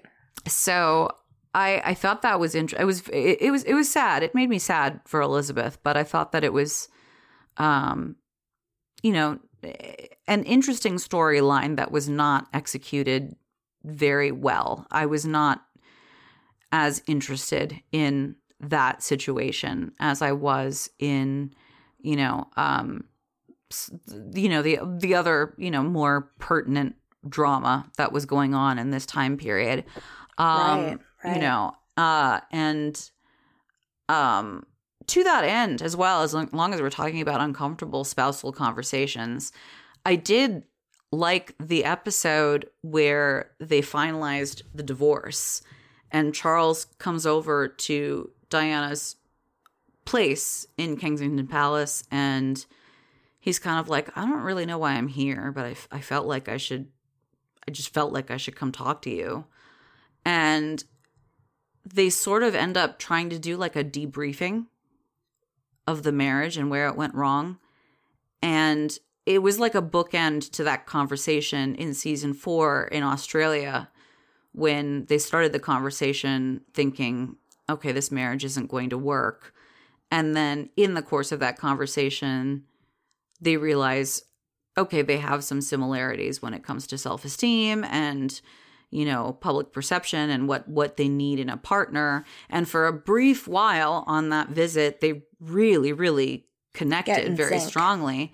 And, you know, even, you know, realized that they loved each other. And then by the end of it, it had fallen apart again. And so I thought that this was an interesting bookend to that, have him come over and she's like, oh, I'll make you some eggs. And she kind of messes that up. So they have scrambled eggs instead of an omelet. And I have read that we don't know what was said in that conversation, but I do know just from my own reading about the relationship that they did sit down at one point and try to hash out what went wrong. They tried to do that because on some level they did care about each other. It wasn't, they didn't hate each other. They just shouldn't have gotten married. Right. You know, that was the mistake, was they weren't meant to be married, but they didn't hate each other. And I thought that it was interesting the way that played out. It was almost like a little play. It was like a two-hander. And it, again, started out, you know, with them kind of both acknowledging where they had gone wrong in the marriage. And then at some point in the conversation, it just takes a very ugly turn. Right. And he storms out. But it was you know, obviously that's very fictionalized. We don't know what was said in the real life conversation that they had. But I really liked that they showed that they showed that that they tried, even as they were divorcing, they tried to understand each other and, find some closure, find a way to kind of move on in a more peaceful, non-antagonistic, non-angry place. Right. But by that point, so much had happened that they couldn't do it. They had a couple of moments that looked like it was going well, and then it fell apart so fast. Yeah. It's just that constant track that they're on, that broken record that they're on. There's something about their relationship that they'll just never be able to overcome. Yeah. Even in the best of times, even when the connection between the two of them is as separate almost as it possibly could be, there's still something just innate in their relationship, in their history, that can't allow them to just get past that. Right. Which exactly. is fairly sad. Exactly. Well, I will say, I think we've touched on a number of the parts of the season that I think I wanted to get to, whether it was from what you brought up or what I brought up as well. I do have a closing question for you. Sure. That will kind of build into the next season as well, somewhat. But I have not watched the recent Netflix documentary about Harry and Meghan. I don't want to. I think I have a growing interest now, especially once we get to the end of like best of 2022 and once I have a little bit more free time on my plate. But yeah, my question to you to close out this episode is, we've spent so much of season 5 of The Crown watching Diana make the mistakes of feeling like she has to air her story and get her story out there. Yeah, yeah. And isn't it fascinating that at the same time Harry and Meghan are doing the same thing? It's happening again. It's happening again. It's happening again, and it's basically from what I have read about the documentary, it's backfiring a little bit. Yes, I've been reading the same. And it's a shame, because actually, if they hadn't done it, it would everyone was very much on their side up until this point. And I think that this might be a bit of a misstep. I think they might have gone a little too far into it. Maybe had they waited a few years and then tried to do this, maybe that would have been better. Just giving everybody some time to, just sort of, we know what happened. We know he left. We know that she was not treated well. We know that a big part of why he left is because he started to see parallels between how his wife was being treated and how his mother was treated, and how it was affecting her mental health and how it affected his mother's mental health. They did the interview with Oprah, which I think that was a good move. I think that was a smart PR move in the immediate aftermath of him extricating himself from the family. I think the documentary on Netflix right now might be a misstep. Again, like I said, maybe if they'd waited another 5 years or so with some more perspective, especially, more perspective as they have lived a longer life outside of the system, especially him. She's always been an outsider to the system, but he grew up in it. It seemed very similar to, in this season 5, having the book come out. Yes. Diana airing her story. Yeah. And then so quickly afterwards, that interview. The interview, yeah. Yeah. Yeah. Although it's interesting because the book and the interview were received so well and made Charles's popularity ratings just go straight into the trash. And also Camilla became the most hated woman in England for a while. And it took them years. I do like that they show the scenes where she's meeting with the image consultant, the PR person, to try to rehabilitate her image a bit, because it was a very, very, very long campaign that Charles's camp in the family pursued to get Camilla to a point where the public was okay with their relationship and okay with her as a public figure, which she never wanted. Right. And okay, like by the time they got married, everybody was like, you know what, good for them. Yeah. You know, good for them. This is what should have happened initially.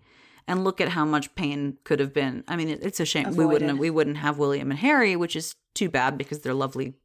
I don't know about William, honestly, at this point, knowing what I know from the Harry and Meghan interviews. But, you know, that would have been a shame. But you know, it got to a point where everyone was like, you know what, we know they love each other, and it's like let's let them be happy. Finally, let's let them, you know, and it's interesting that it's changed so much that they, you know, which I think you brought to my attention last time we talked about The Crown, that they changed the rule that Camilla is allowed to be called Queen Camilla. Like that was a point of ambiguity as they were doing the forward planning for the Queen's inevitable death in the past few years, and they finally were just kind of like, well, she's his wife, why not, you know? Right. And it does show again, you know, with divorce being such a huge linchpin in the history of this family and how they've operated, it is kind of nice to see that has panned out. You know, and you know, anytime you see a picture of Charles and Camilla like together, you can tell how close they are. They're so happy. They're so happy. You often see them sitting together giggling. I've heard that Camilla I read an interview with Olivia Williams, and she has met Camilla a couple of times, which was, you know, she said she found it helpful and also a little intimidating when she was playing the character. And she was like, Camilla is a lot of fun. She is a lot of fun to hang out with. She's got like a really, you know, like raunchy sense of humor. She, you know, like she cusses people out, you know, if you sit next to her, apparently. And I've heard this too from like, you know, other internal unnamed royal sources, that a lot of people really like sitting with her at royal events because she's just fun. She likes to kind of people watch and observe, and she'll make little wisecracks, and she kind of, you know, takes away from the stuffiness of events because that's just her personality. Right. And that's good for Charles, because Charles is just personality wise a little bit, you know, stiffer all around. Yeah. So that's a good balance. You know, so I you know, I like that. I'm glad they got to the point where Camilla could be accepted in that role. Oh, agreed. It just took decades, but exactly. But it's interesting to me that at the time when Diana's book came out and then the interview came out, they were so hated. Everybody was on Diana's side, and how this has shaken out for Harry and Meghan was up until a point everybody was on their side, and now it seems like the consensus is this Netflix series is a bridge too far. Sure. Well, at this point, yeah. I mean, and I haven't seen it, and so I don't know. I don't have an opinion of my own about it. I just know from reviews and from general reactions that I've read to the series that people are not into it. Right.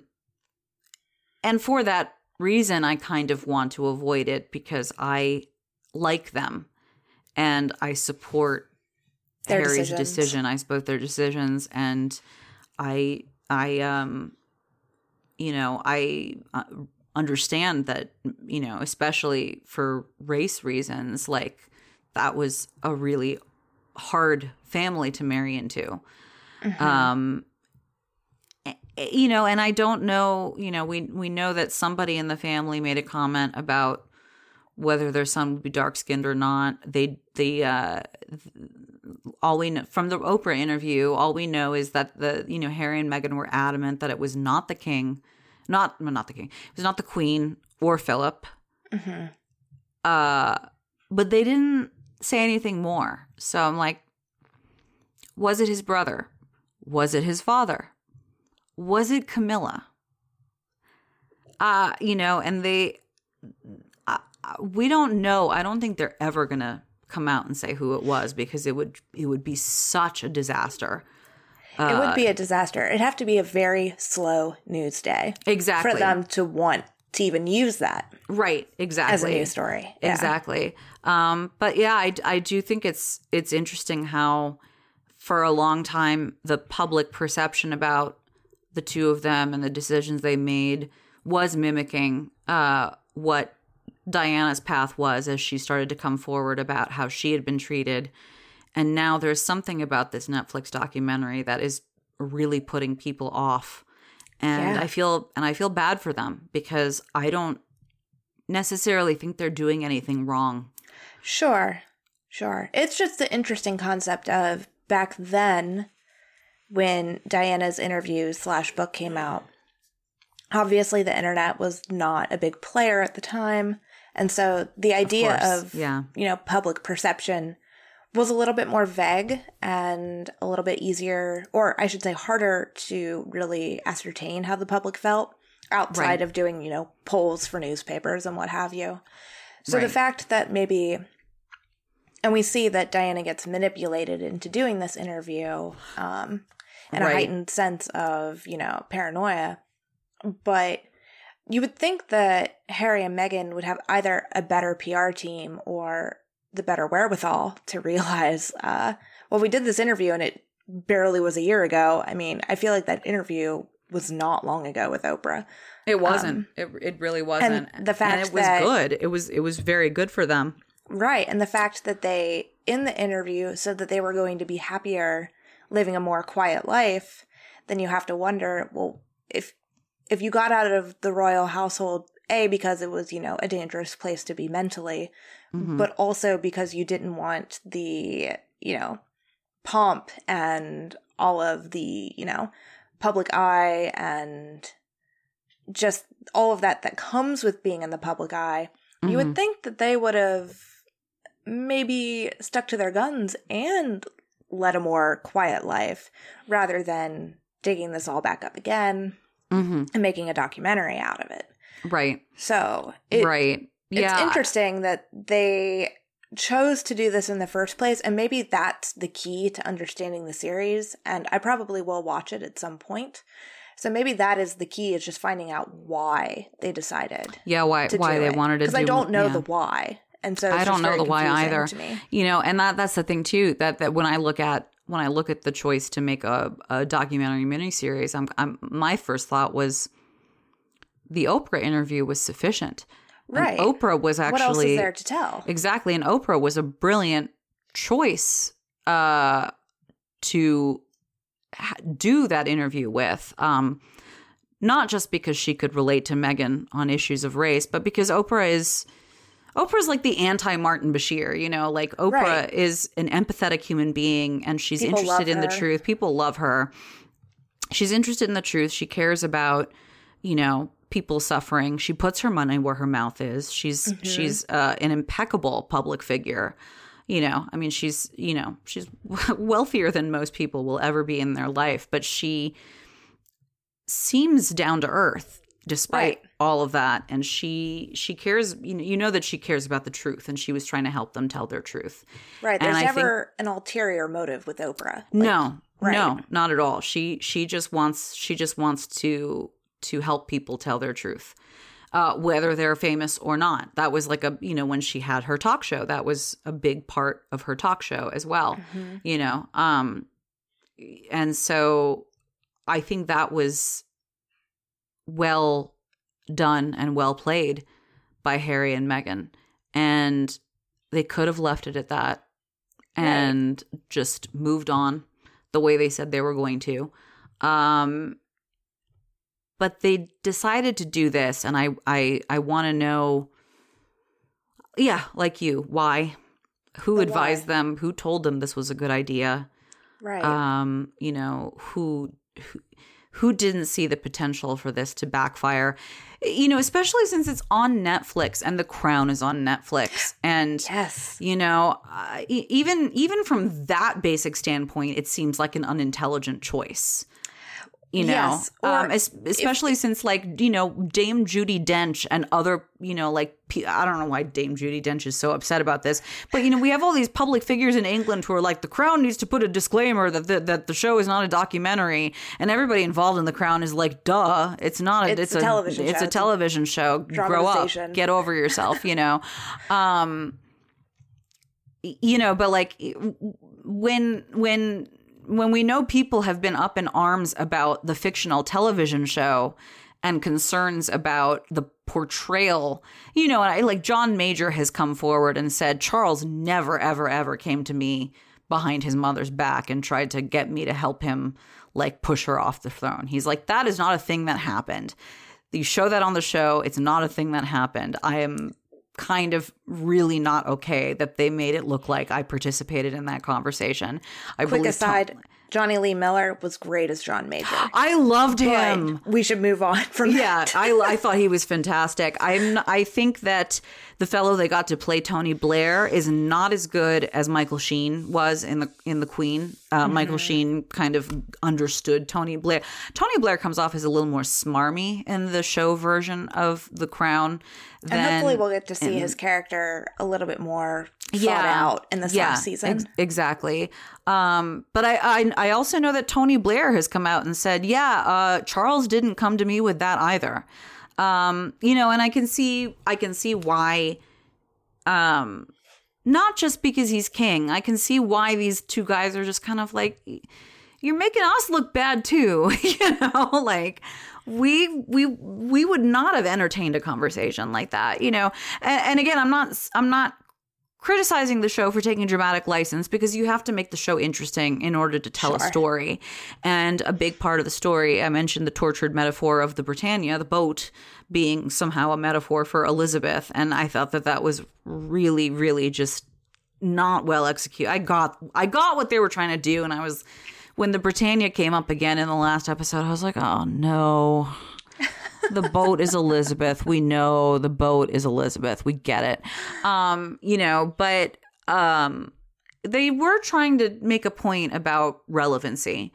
And so I understand why they took dramatic license and tried to show Charles doing some behind the scenes maneuvering. Ultimately, because he did want, he did want to be king. He waited and waited and waited and waited, you know, and there were some funny moments in this season where he was like, well, soon enough, I'm going to be king. And Tim was like, you're going to have to wait another 25 years, mate. You know, like, it's not going to happen anytime soon. Nope. You know, but you know, he wanted to be king, but he also wanted to change things. And I think that showing these fictional conversations he had with John Major and Tony Blair about it, like, it is a way to convey that aspect of his character.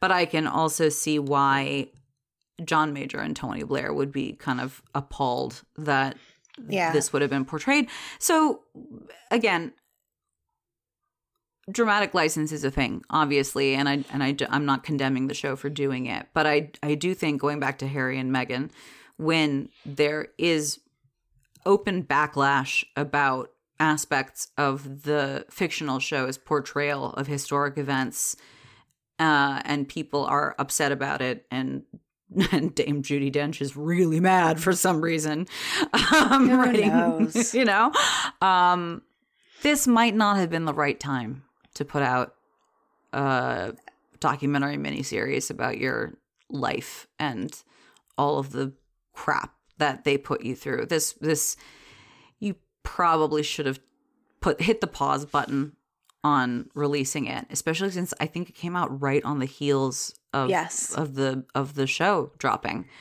Yes, I think especially on Netflix's side, it made it seem like a cash grab.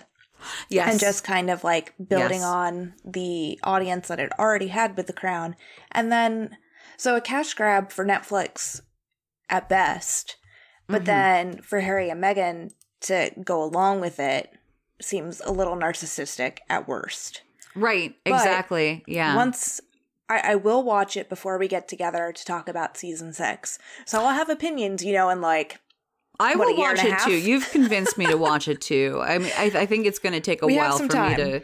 Yeah, it's going to take a while for me to like feel like I want to watch it, just because everything I've been reading about it makes me go, ooh, I don't know. Right. Because I like them. I support them. I want them to be happy. And I think it would be hard for me to watch them sort of shoot themselves in the foot the way it sounds like they might have done. But we'll see. Yeah.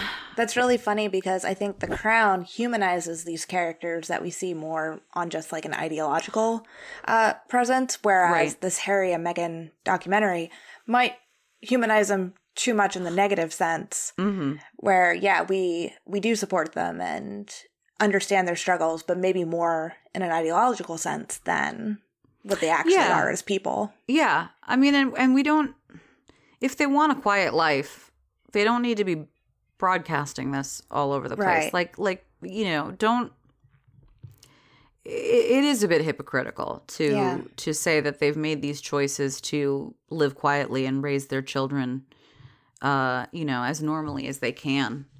And then to turn around and release a whole documentary miniseries that just sort of is a rehash of what we already know. For the most part, For the most part. And, I don't think it does anything for what they purport to stand for going forward. So, we'll see. It makes me Listeners, sad. Look for another episode. Yeah. A year and a half where we'll talk about that. Exactly. We'll see. And then, and we'll see how they, again, I mean, tackle everything else. Exactly. They've set up all the chess pieces. If we've left off 3 months before Diana's death, I imagine they're going to get the Diana thing done in the first couple of episodes. If they've cast older versions of William, they're going to have to move forward from that. It's not going to end with that. For a long time, I thought the series was going to end on that note and then have, the story of the Queen, the film The Queen, kind of pick up the aftermath of that. I think that's what Peter Morgan might have initially intended for the show, and then realized that that wasn't going to be the best way to end the show. Fairly somber, yeah. So we'll see. Will be a little bit of overlap, yeah. Yeah, we'll see that. We'll see the Fayed family, how they deal with it, and and I think there's room. I'm intrigued to see how they address the idea of grief, especially for the two boys, for William and Harry,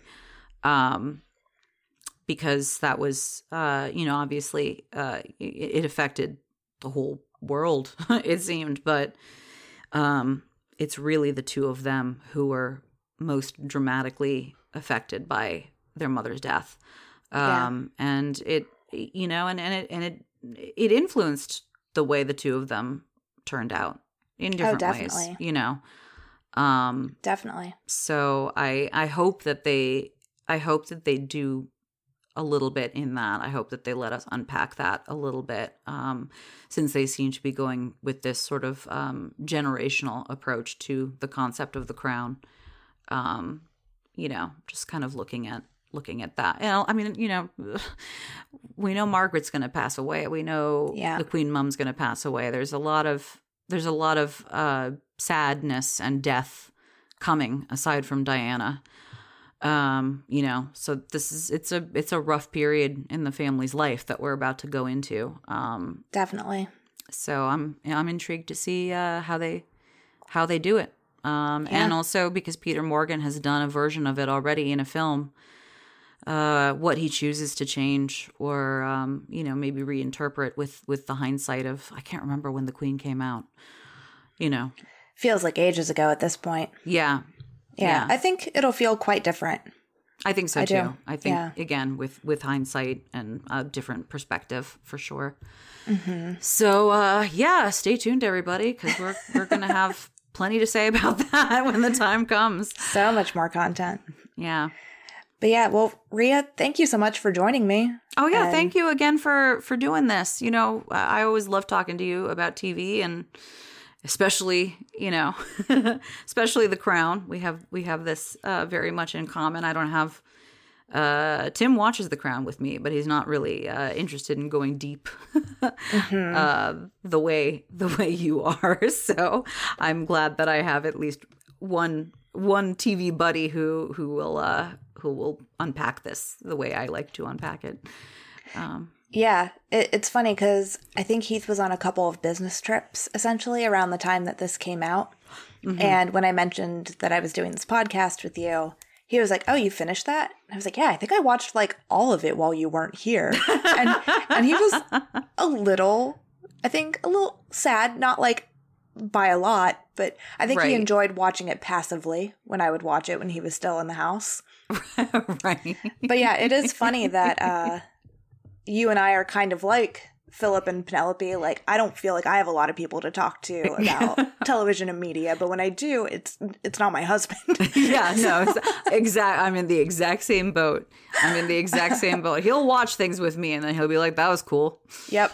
I'm like, but can we, you know, like, before we started recording this, I was talking with you about Welcome to Chippendales, and Tim is watching with me and he likes it, but I'm just kind of like, you know, digging. I'm a little. I don't want to spoil. I don't want to spoil it because I know I'm ahead of you in your watching of it. But I'm like, can we talk about Steve Banerjee? No relation to me, by the way. And like what his deal is, because he's fascinating. And Tim's like, I mean, I think he is who he is. And I'm like, oh man. All right. So level. I'm let me know when you're done watching that. And, you know, even if we don't do a podcast, we can chat about it. Yeah, that sounds like a plan. Awesome. Well, thank you, listeners, as well, for listening to this episode and sticking with us. Obviously, we really love The Crown. We hope you do too. If you have listened to this podcast, thank you so much. Make sure to check out the other podcasts that we have available. We've got a deep catalog and history, so feel free to dig into any of that. If you go to storyscreenbeacon.com, you can find all types of articles, reviews. If you scroll to the bottom of the page, you'll find all of our little links to our Instagram, our Facebook, our Twitter. Feel free to check us out on any of those avenues. And as always, if you liked this podcast, give it a like, write a comment, make sure you subscribe to our feed so you'll see us pop up every Monday when we drop an episode. And then look forward to these next few months where we really get into our favorites of the previous year. We'll be releasing best of 2022 lists towards the end of January.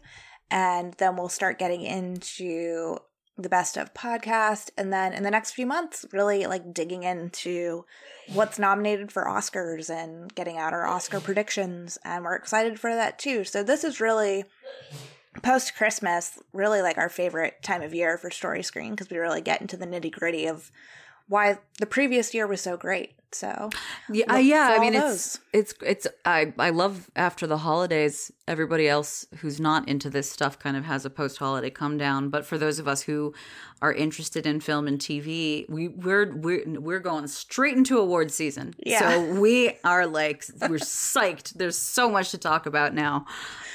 So there's no post-holiday slump in the Story Screen world. Definitely not.